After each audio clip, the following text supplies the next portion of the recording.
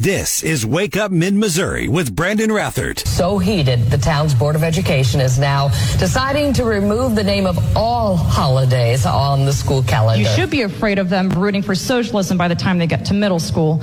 Teachers, it may seem that our careers have come to a dead end, but I'm here to remind you we don't work for the school board. We work to mold the next generation of well-rounded American patriots. So don't give up, because it is up to us. I think it's one of the good things we can say that came out of the government pandemic that started in 2020 as people started seeing what was happening in some of the schools nationwide and even locally. We have one school district school board president this week on Facebook calling people a-holes. We've got another school board member who in a meeting says, I can't handle all this stuff. Big progress being made in Jefferson City as it's going to relate to your kids and your grandkids. And even if you don't have kids or grandkids in schools, look at your tax bill that you paid a couple of months ago and look at the amount of money that goes to schools. State Senator Bill Eigel is joining us here this morning on Wake Up Mid-Missouri to talk about that. But I want to start with this first. Stephanie and I, over the weekend, statewide Lincoln Days, and I see Senator Bill Eigel, and I go up and I say, hey,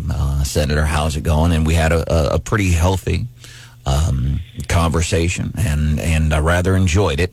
But one of the things, Senator, that we were talking about, because obviously one of the big stories as it relates to redistricting last year, relationships in the Senate and how crazy things got. And our conversation kind of centered around, at least publicly, at least that we see in the news, things look good this year in our Missouri Senate, which ultimately I think is good for the people of Missouri. What is it that we're doing differently this year? Well, first of all, good morning. It was a real difficult year last year, and the redistricting conversation left a few scars. And of course, we had a very difficult primary season. A lot of the results in the primaries were not what folks were expecting, and so there was the focus as it relates to what we were going to do or how we were going to get along as we got into session was of high interest. But we've been. I think folks, wherever they found themselves on the discussion of what they think should have happened last year, have identified that we want to try to get more conservative legislation done. We had our leadership elections. That's over now. Caleb and I have been meeting every week to talk about what's moving through the chamber, what we don't want to see move through the chamber, what we do want to see, and it's been productive. That doesn't mean that Caleb and I agree on every issue. Certainly we do not. But so far, so good. Now, I would say that we've got some issues coming up that are going to be a little bit more difficult to navigate and are probably going to start to strain some of the relationships we've begun to put together. But it's always good to have a good start, and I think that's where we're at right now. Well, I think it's cool that you guys are meeting every week. Do you meet in his office, your office, or do you have like a coffee shop you all hang out? Might seem like a weird question, but I am genuinely curious. Actually, both. In fact, this week, Caleb was in my office, and I was in his office. Last week, we were in his office. So it's not so much the place; it's really just the fact that these meetings are happening. So that's I would say that's maybe a difference than what's happened in years past. So if we're going to be off on the better foot, we've got to be talking, and that's what we're doing. State Senator Bill Eigel and gubernatorial candidate for 2024 joining us this morning here on Wake Up Mid-Missouri. Senator, talk to us about the Conservative Caucus. You guys have been on with us and talked to the media about the Conservative Caucus is over and done with. Can you just get along at the Senate, or can the Conservative Caucus kind of rear its head again under a different name? Well, the Conservative Caucus was brought together to fight for issues that we felt strongly about that weren't getting enough attention and were clearly identified as priorities in the GOP platform. If we get away from that, you can be sure you're going to start hearing from the same folks again. And quite frankly, there were issues that came up over the past couple of years where we felt strongly that we deviated from the GOP platform. The gas tax discussion is one of those times where we felt that was a clear delineation from what we told voters we were going to do when we got down to Jefferson City.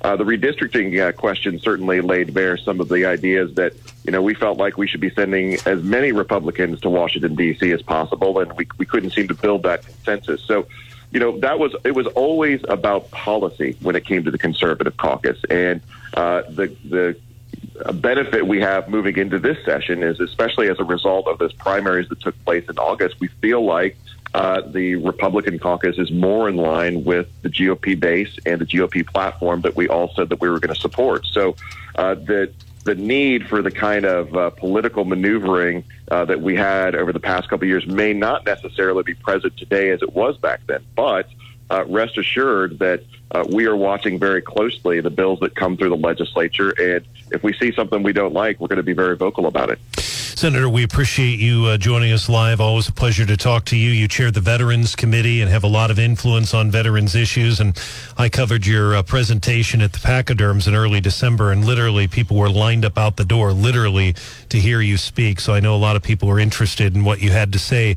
I want to go back to something you talked about to the Pachyderms, and that was Interstate 70 back in December. And you talked about 4-laning I-70 at that time, rebuilding it basically from Wentzville to Blue Springs.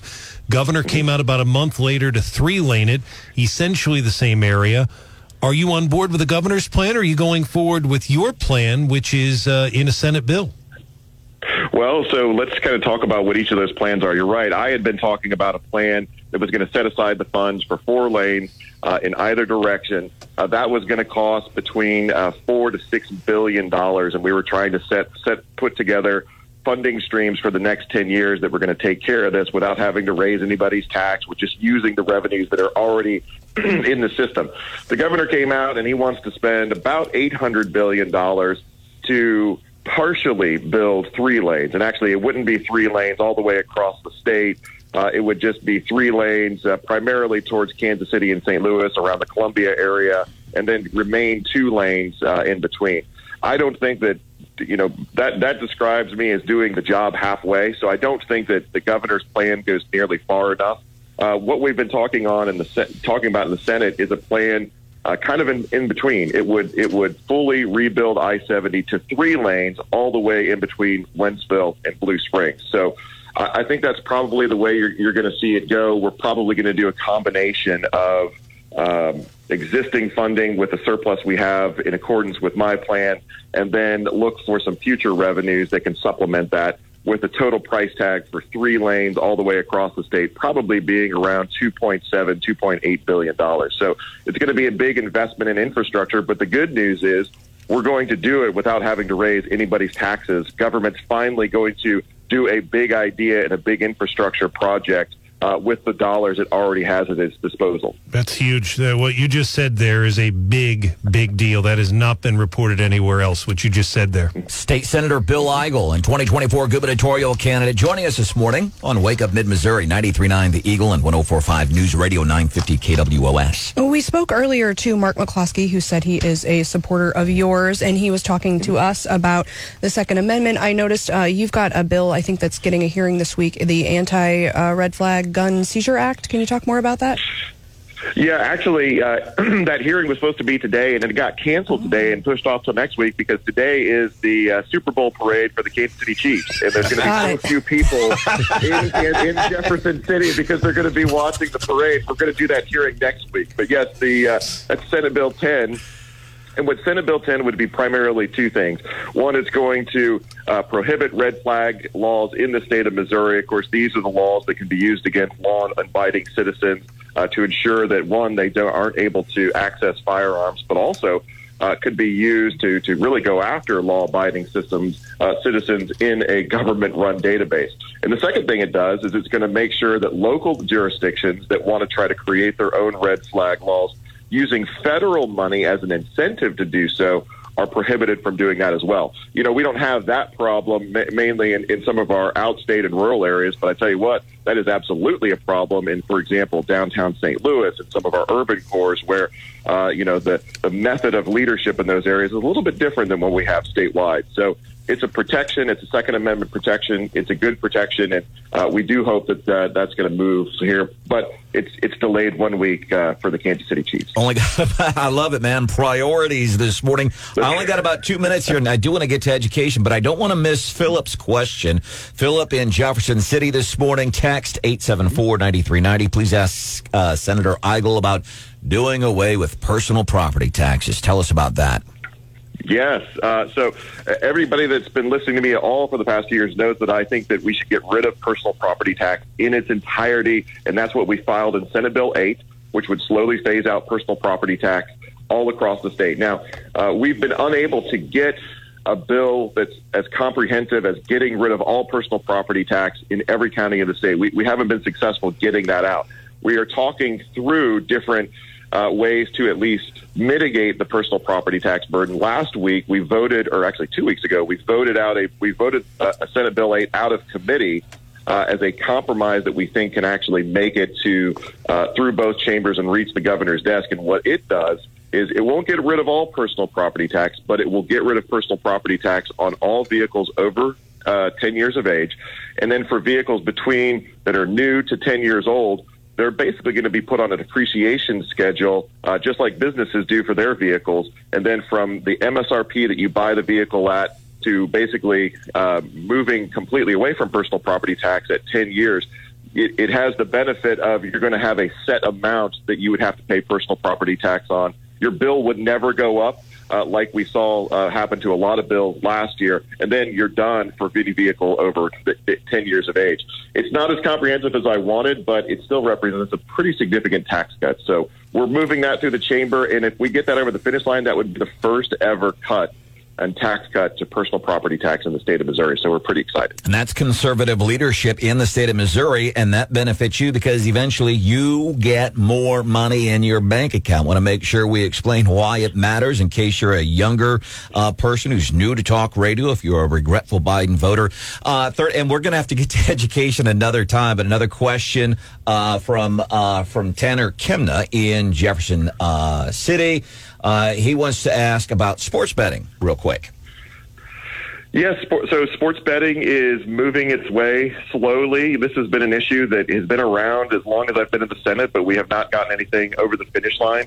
Every year, I get the feeling that that's going to be the year that we would finally get sports betting legalized in Missouri. And I'll be honest, sports betting has not been a priority, especially under the GOP platform, but it's been a pretty active discussion. So I'm seeing more momentum towards a bill like that than I've seen in past sessions. So this might be the year, but to this point, it has not. It really hasn't seen a whole lot of movement yet. So we'll keep an eye on it over the next couple months. State Senator Bill Eigel and 2024 gubernatorial candidate. Let's hang out again sometime, and we appreciate your time on the show this morning. You bet. Thanks for having me. We'll talk soon. All right, coming up 7:25-ish. What's hot with Hannah? What do you have for us today, Hannah? There is an update on one of the escaped zoo animals that we've been following. This is Wake Up Mid-Missouri with Brandon Rathert. We've been following a string of escaped zoo animals from the Dallas Zoo. You're using "we" liberally. Well, okay. Party pooper Steph over there. Apparently zoo animals are on Steph's suck list. Santa Claus. Sandwiches. Puppies. Ranch dressing. But we're actually following an escaped owl from the New York City Zoo this time. His name is Flacco. And he escaped at the beginning of the month. And they've been trying to capture him ever since. He's kind of stayed in the New York City area. He's gotten quite the following. And apparently he's made Central Park like his home. And there's good news for Flacco because he is starting to hunt rats, which is great news, apparently, because that means he has survival instincts. Because I guess a lot of his followers, his fan club, was worried about if he'd be able to hunt and fend for himself because he'd been in captivity. And apparently he can. He's been hunting rats, and they're really excited about that, which is kind of funny. But they're finding lots of dead rats in Central Park and lots of pellets, owl pellets, and they're very encouraged by this.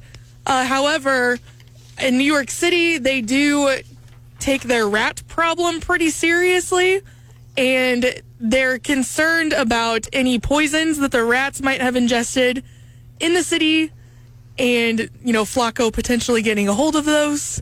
So that's a concern. They're still trying to catch Flacco, hoping his freedom reign won't last too much longer. But it's like, go Flacco. He's getting a big round of applause for being able to catch his own rats. There's another story on the theme of animals, but there was a dog. His name was Hades. And apparently the dog got loose. This is in Las Vegas. Dog got loose and hooked up with a band of wild coyotes in the desert. I'm serious. Ended up with a pack of coyotes in the Nevada desert. Was gone. Some woman finds the dog. Well, it becomes a news story, and the original family said, "Hey, we want our dog back." And the woman said, "No, I found the dog." But apparently the dog took off to the desert, and this band of wild coyotes took him in for a while, and they all hung out and stuff, and the dog was good. And lived happily ever after. Isn't that like a Disney movie? Are we talking about The Jungle Book or something?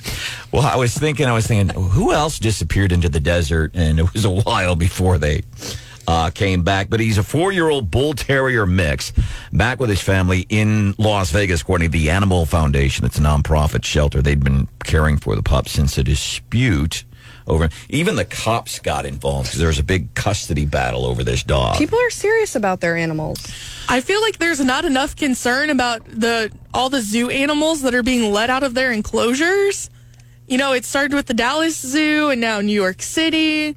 There's been multiple instances at both zoos. This is Wake Up Mid-Missouri with Brandon Rathert. Also about the justice system being accountable for its own mistakes. Remarkable turn of events in Missouri yesterday. That is a special prosecutor. His name is Jonathan Potts. He spent a year investigating the case of Lamar Johnson. He sat in prison for almost 30 years, had maintained from the get-go, I didn't kill this dude, who apparently was over a drug deal in St. Louis back in the 90s.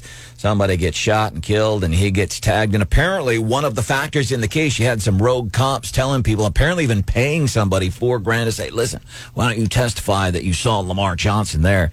He was freed yesterday. That audio from KSDK. And Marcia, think about our friend Kevin Green, what that's like for 30 years. God, you can't imagine, can you? They talk about the human will to be able to survive for that long, knowing, and everybody around you probably going, sure, Lamar, you ain't did it. I know. We're all innocent here.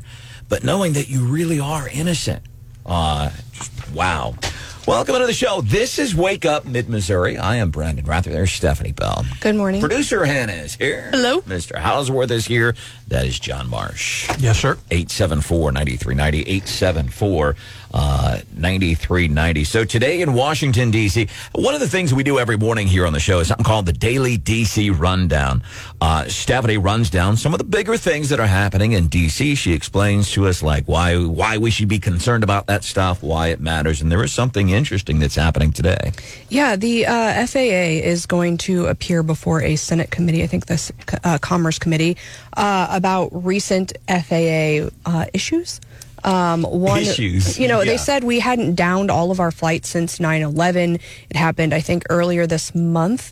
The NOTAM system had a major flaw. I think it was human error. But anyway, the computer system, the system that warned you about weather and birds and other issues, had a problem. And it was so severe that all of our flights were down for a couple of hours one morning, which then dominoed into an entire day of issues on top of other issues that were airline specific that over the last 6 months. And so the director of the FAA, who I think is actually an interim director, will be answering some questions today. And then also there's been 2 significant near misses. Where big, I think one involved a FedEx plane, but the others I think were passenger planes. One was a Southwest aircraft, both at JFK and then one in Texas, where there were 2 near misses. And isn't that the number one priority? Don't run it, know where the other planes are, don't land on top of another plane. And I mean, when we're talking near misses, we're talking feet. Really, really could have been catastrophic. And when you're talking about, this is not a car, you're not on Missouri Boulevard trying to turn, left or something, worried about it. You're talking about jets doing this. And then we learned that apparently a flight out of Hawaii recently, apparently a plane takes off from Hawaii and then nosedives about 800 feet. This happened about 10 seconds shortly after this plane took off from Maui International Airport. It was bound for San Francisco. This happened just before Christmas. Came within about 800 feet of crashing into the ocean. And they're not sure why. One airline industry expert says, well, maybe the autopilot wasn't working or something like that. And that, whether you're talking cars or airplanes, technology fails.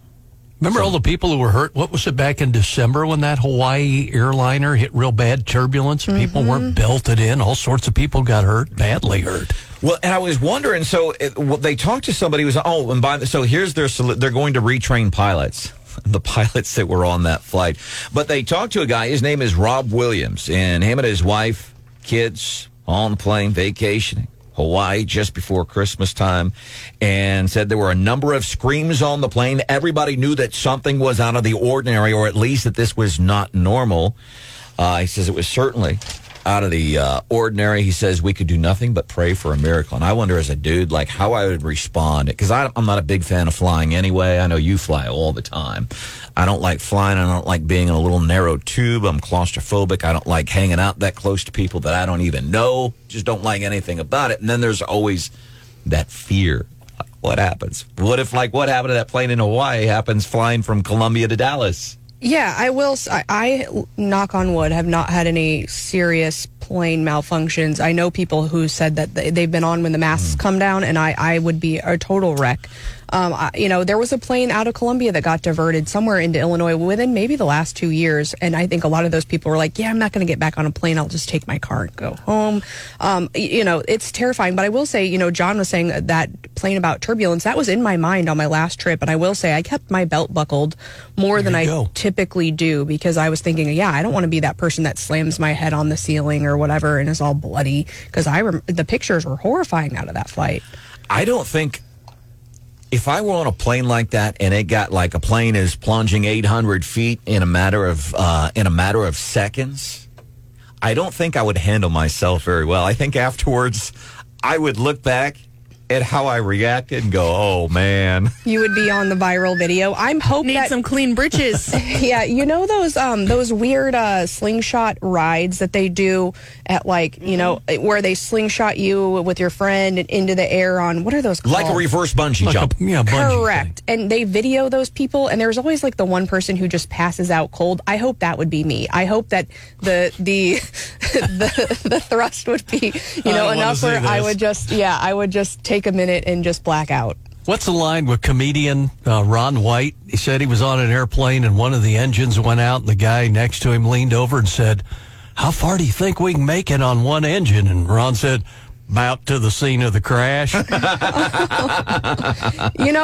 I had a really, really bumpy flight, and I was flying by myself out of Las Vegas one time. And, we were talking yesterday about folks who use humor to diffuse the situation. And it was just, kind of bump, bump, bump. And all of a sudden we hit this big kapow. And the guy next to me goes, pothole. And I mean, everyone, and he could sit, because I'm grabbing onto the seats, and I just, everything, I was like, okay, we're going to make it, but like it was tense there for a few moments. I think, and that's one of my defense mechanisms sometimes is humor. I think if I were in a situation like that, right after I got done going, I think after that I would turn, deleted expletives. Yeah.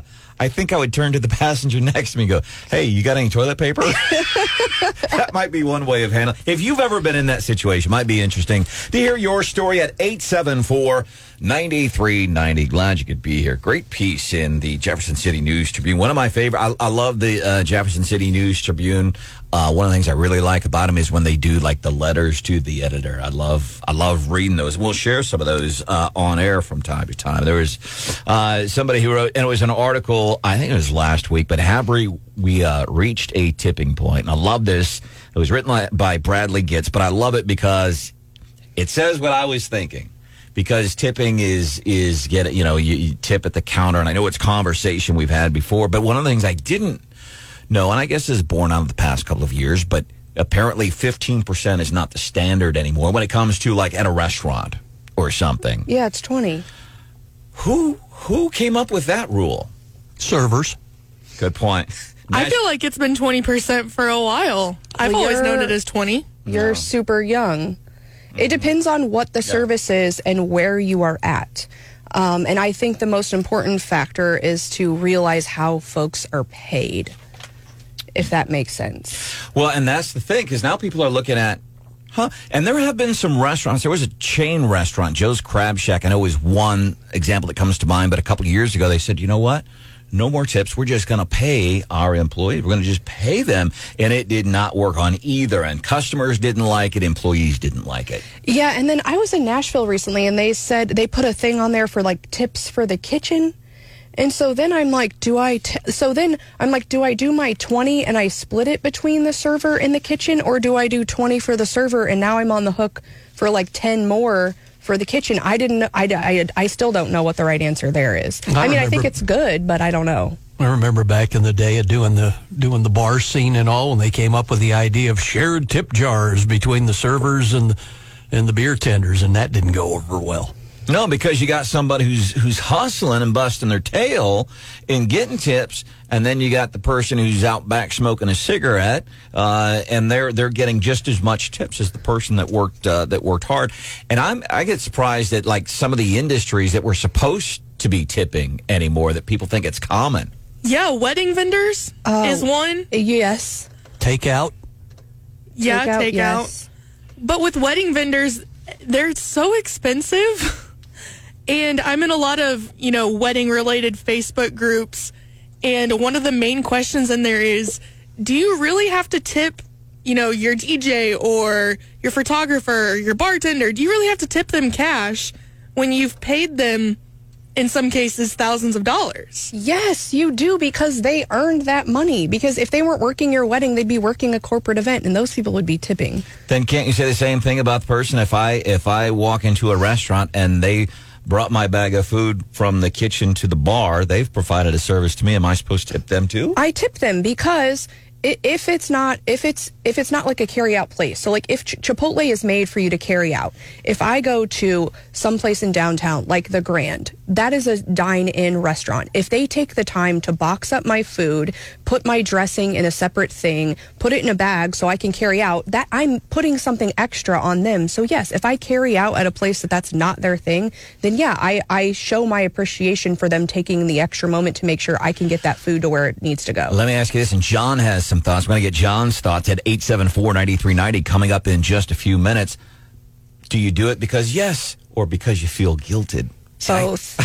Coming up. All right, John's take. This is Wake Up Mid-Missouri with Brandon Rathert. We serve under contract with the University of Missouri and build custom labs for them. And we serve, school districts all over the land. So just kind of out of left field, that is the owner of Pepco. We talk about small local businesses, whether it's restaurants or whatever. But this is a guy, the owner is David Patton there, and he was chatting with KOMU Channel 8, and is what they do. They have 3 full-time employees and 3 part-time employees right here in Mid-Missouri. And they make these art and science classroom desks and furniture. And their stuff from right here in Mid-Missouri goes out everywhere. Good morning and welcome into the show. We need to do a mailbag this morning. We're getting a whole bunch of texts. We love it. Thank you at 874-9390. We were talking about near misses and almost plane crashes. We have people texting about that. Brittany, who works at Sam's Club, thanks us for playing Jump Around from House of Pain. And text regarding tipping. There was a piece in the News Tribune recently. Have we reached a tipping point? I think one of the good questions, and I was asking Stephanie, there's some things. And I tip, for example, on the rare occasion that I pick up food from a restaurant, let's say that's a place where it's not a takeout place. I'm like, all right, you brought it from the kitchen to me. I'll give you $1. Part of that, too, is I used to be in the service industry as a kid, so I believe in tipping well. But we asked, is that worth it? And do you feel guilted into it? Yes, and yes, because when I'm standing there in that receipt and I'm looking at the person who brought my food from the kitchen to the bar where I'm picking it up, do you want to? Yes, I'll leave you a tip. Do I think it's worth it? No, but I feel guilted into it. And if you know the people, like, you don't want them to be talking about, like, oh, that Stephanie Bell lady, she's a terrible tipper. And I think a lot of us changed our tipping practices during COVID, right? And, I tipped extra because I knew a lot of our local hospitality businesses were, and I have yet really, I don't think I've pulled back on that because it just, I don't know, I got in the habit of it, tipping when I normally wouldn't. And then I feel cheap taking that away. Whenever Marsh and I go and hang out and have lunch, I'm always... Which is every day. I stick him with a tip. I do the tip, and I'm like, is this enough? And then do I want to, like, look at me. I'm Brandon's a baller. Look at this big old tip. He did. Hey, 2 total disclosure, last time we went out to lunch, she told the server, said, hey, I don't need anything back from it. And she was very, very happy and said thanks. So that was nice. Brandon gave the lady a nice tip. 874-9390. John, welcome into Wake Up Mid-Missouri. What's up, bud? So there are times when I feel guilted too, just like Stephanie.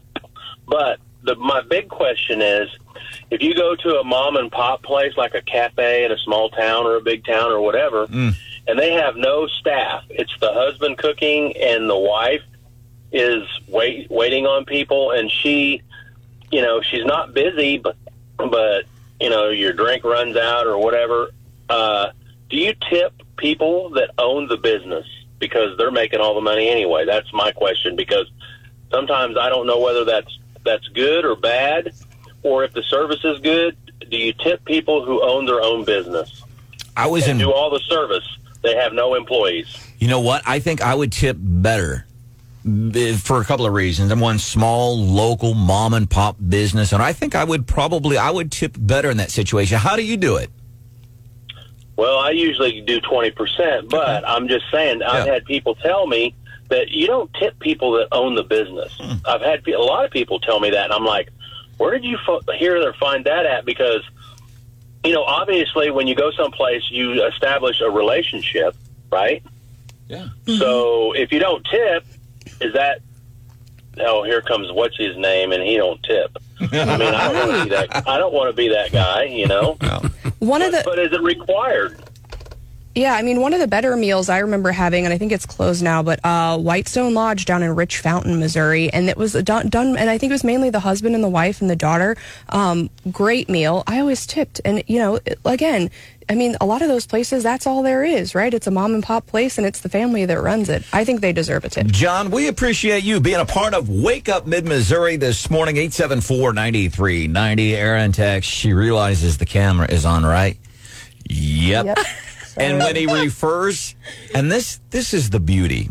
You can watch this show, and I know you're probably in your car and you're rushing to work. Why on earth would I watch a radio show? I get that. I understand that. But here's how people are using our video feed on our YouTube channel, which is Wake Up Mid-Missouri. Like, let's say, we're talking about a small local business. Two places recently. There was an auto mechanic in Jefferson City and a dry cleaner in another town, a little counter, and they have the TV up there. And so they put up the YouTube on the TV, and they watch, and they get local news. People running around getting ready for work in the morning. They're putting the YouTube up on the TV in the house. Everybody get local news and what's happening and stuff. But the beauty is whatever is happening here in the studio, you see.